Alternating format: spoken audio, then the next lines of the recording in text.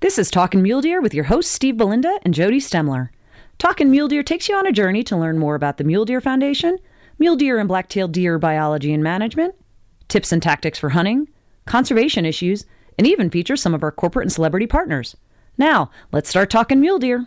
Hello, and welcome back to Talkin' Mule Deer. I'm Steve Belinda. And I'm Jody Stemler, and today we are talking with Rob Southwick with Southwick Associates and Jim Carcaruto, who's with the National Shooting Sports Foundation. You guys, I've worked with you for a long time. Thank you very much for taking the time to come out today and visit with us a little bit. Glad to be here. Great. Yep. We appreciate your time. You guys have a rather unique niche in the conservation, wildlife, shooting sports function, and that is you guys study what is driving the economics of hunting and angling and shooting. You guys study the trends in markets and things to understand what's going on. So tell us a little bit first about yourself, and then we're going to talk today a little bit about those types of studies and why it's relevant to the people on the ground and what you're learning. So, Rob, why don't you get started a little bit? Tell us about yourself and where you come from and what you're doing. Sure. Thank you for having me here.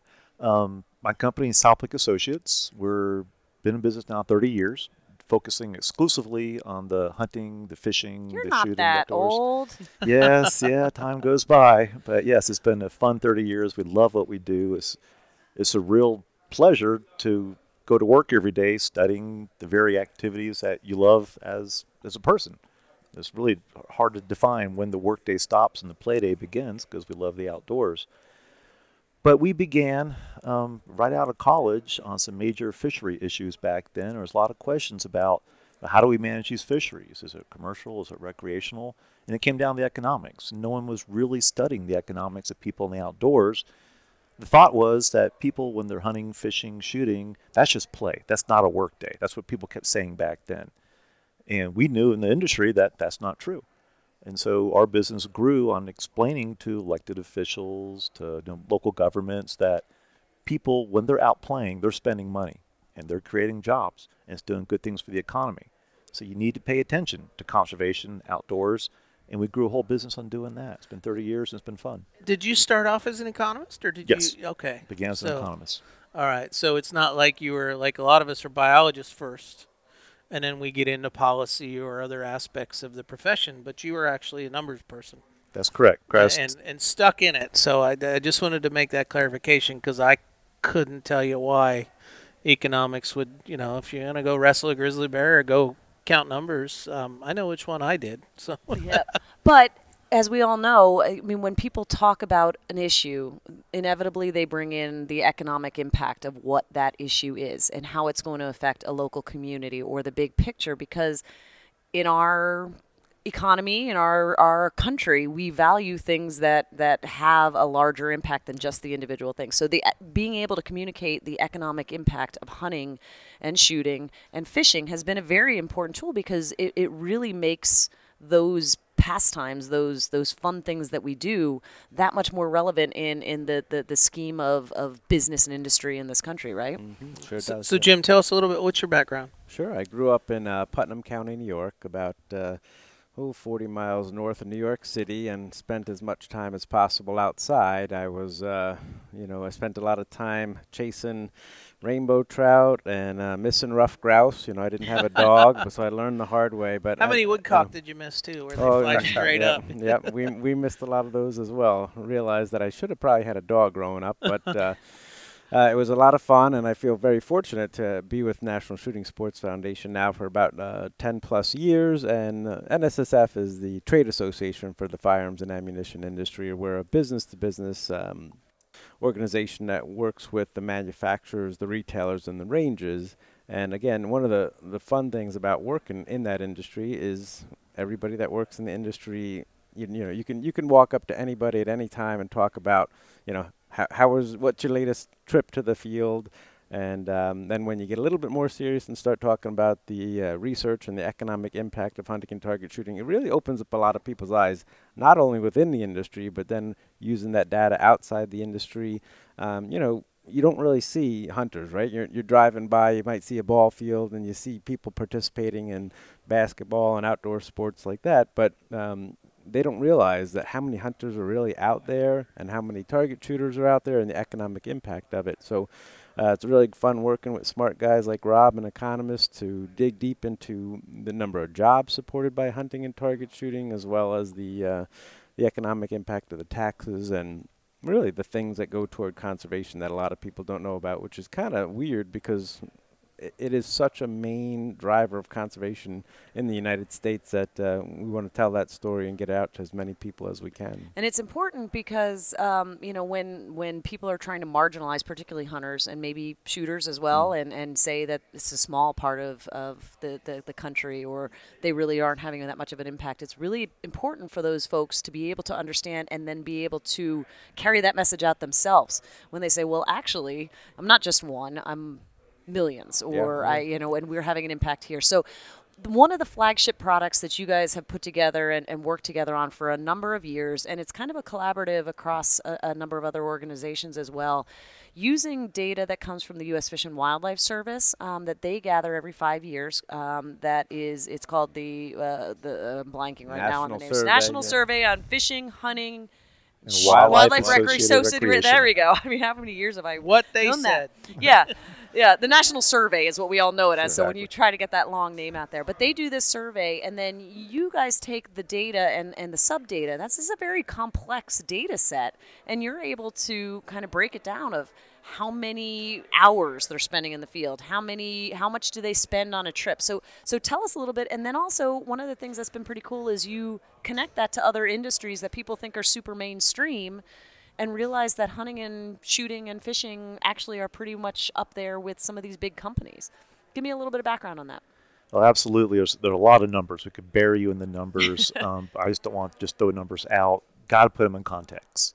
Numbers don't mean anything standing by themselves. So just what you said there, comparing them to known industries, known activities, is what makes a number real and makes people say, wow, that really is significant. Overall, the whole industry we're looking at is hunting and target shooting together, and we have the numbers broken out too. But we know altogether there's about 13.5 million people who go hunting every year, and there's about another close to 40 million people who go target shooting, and they spend a lot of money. A typical hunting trip is about a $184 injection into the economy. That's an Oh, average. that's cheap. That's an average. That's average. Right. That's average. So Yep. yeah, your week-long trip for elk, no, you're not going to get away with that price.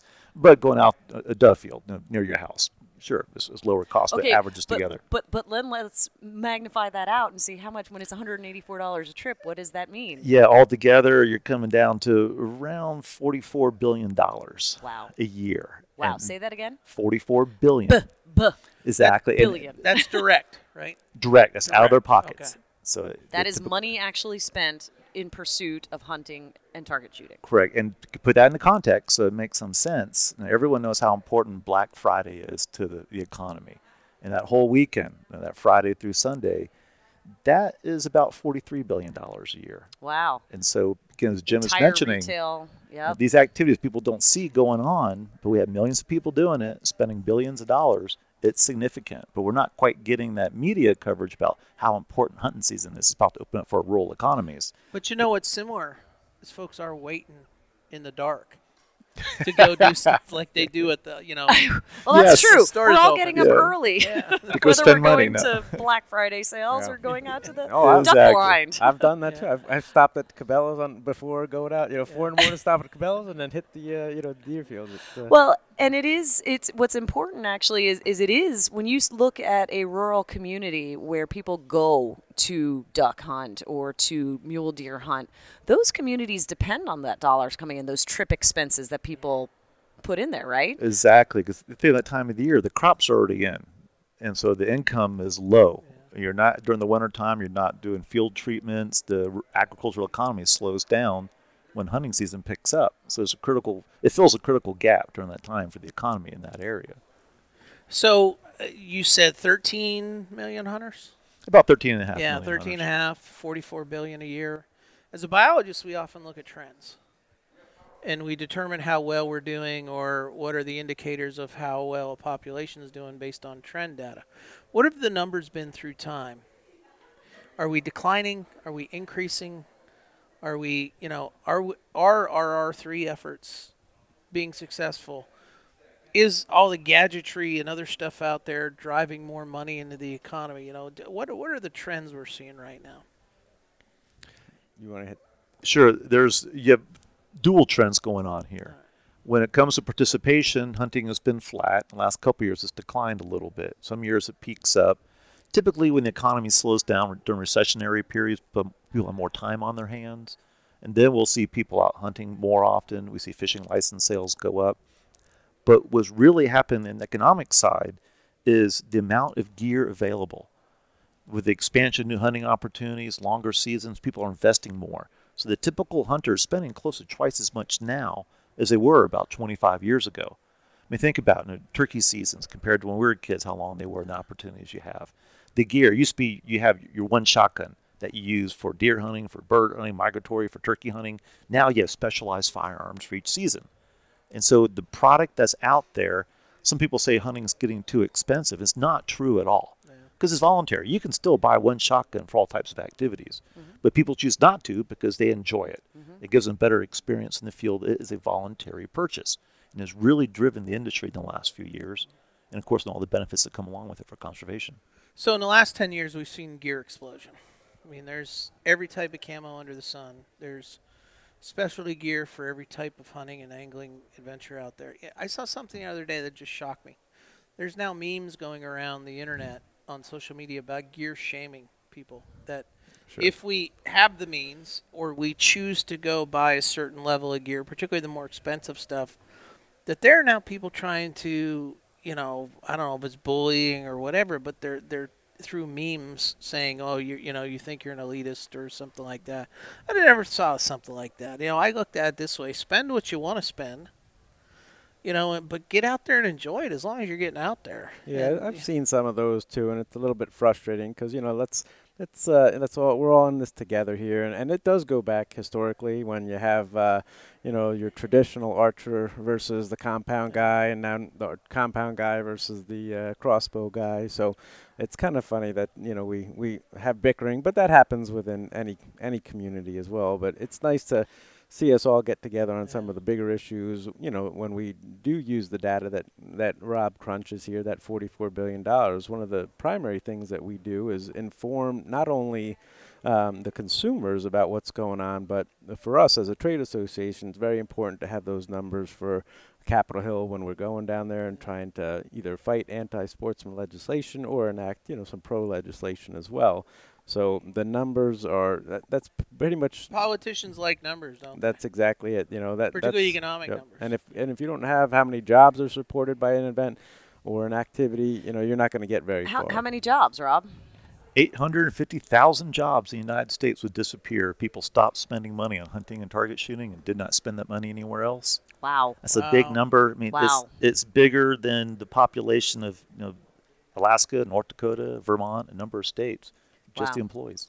Wow, that's significant. I mean, because jobs talk. Particularly in a big economy like we're going through right now, where it's pretty stable. If you start to lose jobs, you're starting to lose the trickle down through communities is significant with that. Well, the jobs overall, if those jobs disappeared, the U.S. unemployment rate would go up just over 0.5%. Wow. That's enough for politicians to lose their jobs. Yeah. That's why they pay attention to these job figures. Yeah, absolutely. So you said the $44 billion was direct spending. Do you know how much indirect or leverage spending is associated with that? Yes. Top of my head is a roundabout number. I can't remember every number in detail, but you're hitting around $109 billion at that point. Wow. And that's effect. so Right. explain the ripple effect concept, and when you talk economically, because you can talk about direct spending. That's $1 in is the amount that's spent. Correct. A ripple effect means that dollar then travels through the economy. In how? And so it is the person who collects that dollar. Correct. Goes and uses it somewhere else, and that impacts another aspect of the community. They wouldn't have had that dollar. Is that a good way to represent it? And that's how the benefits are derived. That's how everybody in the country benefits from hunting and target shooting, any activity. So let's say you're a hunter and you're traveling out of town. You're staying at a hotel somewhere. So you're spending money at the hotel. You're spending money at the restaurants. Well, they have to pay their employees, who may not be hunters or target shooters, but they're benefiting from the dollars. So they're taking those dollars home. They're buying groceries. They're paying their bills. Then the restaurant has to buy more supplies. So the wholesalers benefit. It goes down to the farm economy. They have to buy more food, more supplies. They have to pay power. They have to pay all the service. They have to pay garbage collection. So every part of the economy benefits from the hunters and target shooters' dollars.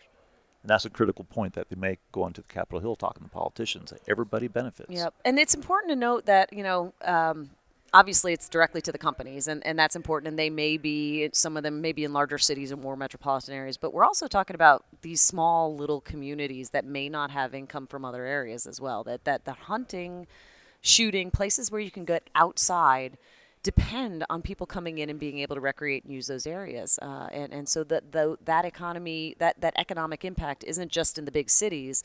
It's talking about, in the middle of the country or in the small towns anywhere in the country that this is helping. True, and the big cities too. And the big cities the as well, importers, the services, the amount of money that goes into New York City and Chicago from hunters and anglers out in rural areas is huge. Yeah. So are hunting and shooting equal contributors to this money that we're talking about here? Do you know the differences? Yes, they're not equal. Hunting injects more. It's about $27 billion comes from hunters, and then about $17 billion comes from target shooters. Mm-hmm. Even though you have more target shooters than hunters, I mean, think about it. The amount of gear you have. Yeah. You mentioned technical clothing.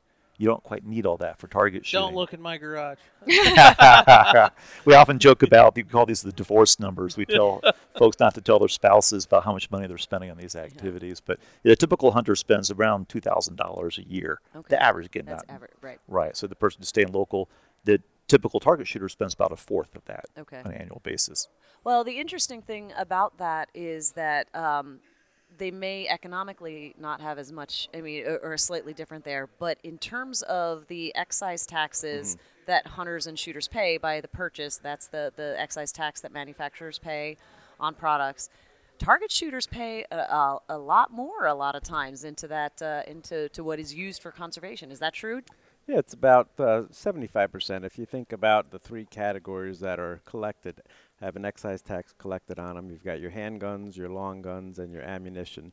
So handguns primarily are not used for hunting, so majority of that excise tax is coming from non-hunting purposes. The long guns, the shotguns, and the rifles, you can certainly make a case for an even split there, or maybe even a little bit more on the hunting side of things. But ammunition, we talked about this a little bit earlier, Steve, about target shooter hitting 10,000 rounds a year, and a hunter's not shooting that much. I don't care how much hunting you're doing, how bad a shot you are. You're not going through 10,000 rounds. So, Rob had talked about the benefits of speaking about the economics of impact and how that ripple effects really affects people, but really it affects the conservation aspect of things as well.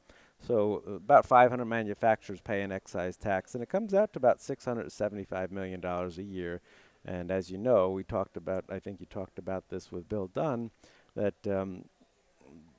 that is a major contributor to conservation because all those funds go to state wildlife agencies, and everybody benefits from the great work that those guys are doing for building wildlife communities. And is that unique in our community that the money goes directly back to benefit those things that you're spending the money on? I mean, we're not taking it and running it off to the Cayman Islands. It's right. Going Yeah, right you can't fill potholes with it. As much as some people try to raid that system, it was set up by some really smart people back in the 1930s, and we're very fortunate to have that North American model of conservation. It is the envy of the world. So we're going to keep that going. Another thing about the whole excise tax program, by law, if a state is to receive their allocation of those excise tax dollars, they also have to require all hunting and fishing license dollars are 100% dedicated back to fish and wildlife conservation. So a state agency can't try to divert those dollars to build roads somewhere. They try. They try, but they lose every time. Yeah. Yes. Because they will lose all these excise tax dollars. All of the federal funds that came in, they have to pay that back if they divert those licenses. So it's a really important aspect. So we talk about the conservation, and that's a huge part of it. But an increasing part of what's being used for the excise dollars is actually range development, and that's something that we're working on to try to ensure it. In fact, in Colorado, which is where I live, I know the Colorado Parks and Wildlife has created a couple new, including one out by Grand Junction, the Cameo Shooting Sports Complex, that is world-class, providing more opportunities for hunters to sight in. My husband sighted in my daughter's rifle before elk season there this year. But there's going to be handgun, USPSA. I mean, so it's target shooting as well. So it's creating opportunities for target shooters as well, using those excise tax dollars in partnerships with the state wildlife agencies, right? Sure is. And, NSSF had a big part in that. For 12 years, we had tried to get some legislation passed. We call it the Range Bill, and it did just get passed this past year.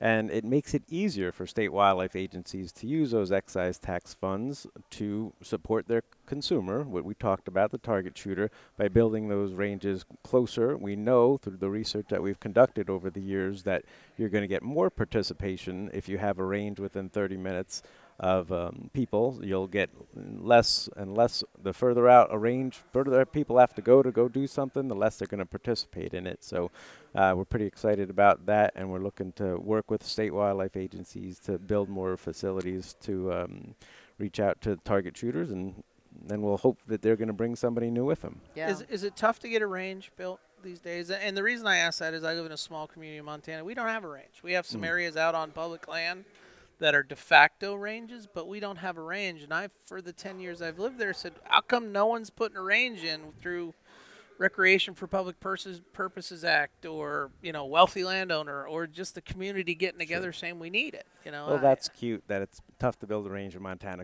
Try doing it in Connecticut. Where I'm Yeah. That's But, cute. yeah. I like the way you said that. That's It cute. is very difficult. And, Oh, you're cute, Steve. Yeah. So, Hey, she's finally realizing something the rest of us have known for a long time. So.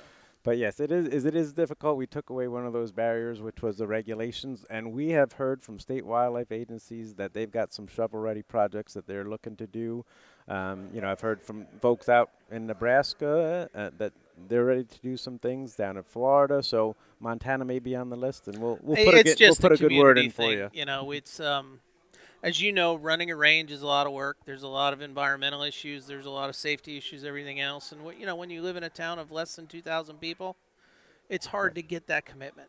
Right. And I think that's probably more of the issue than that the community wouldn't support it or embrace it. I mean, I teach hunter ed. We don't really have a range to go to during that process. I do it all. I've sort of become by the shooting bench, back of the truck, go out to a place that I know, do all that. But it would be really nice to be able to go, particularly if we had archery associated with it, but we don't. So you guys do some other research, though, besides the gun? Or was there any other economic stats that we didn't do that you think we should pass on? Well, there's a couple there related to ranges. The demand for target shooting is much greater than I think most people realize. And it comes down to access.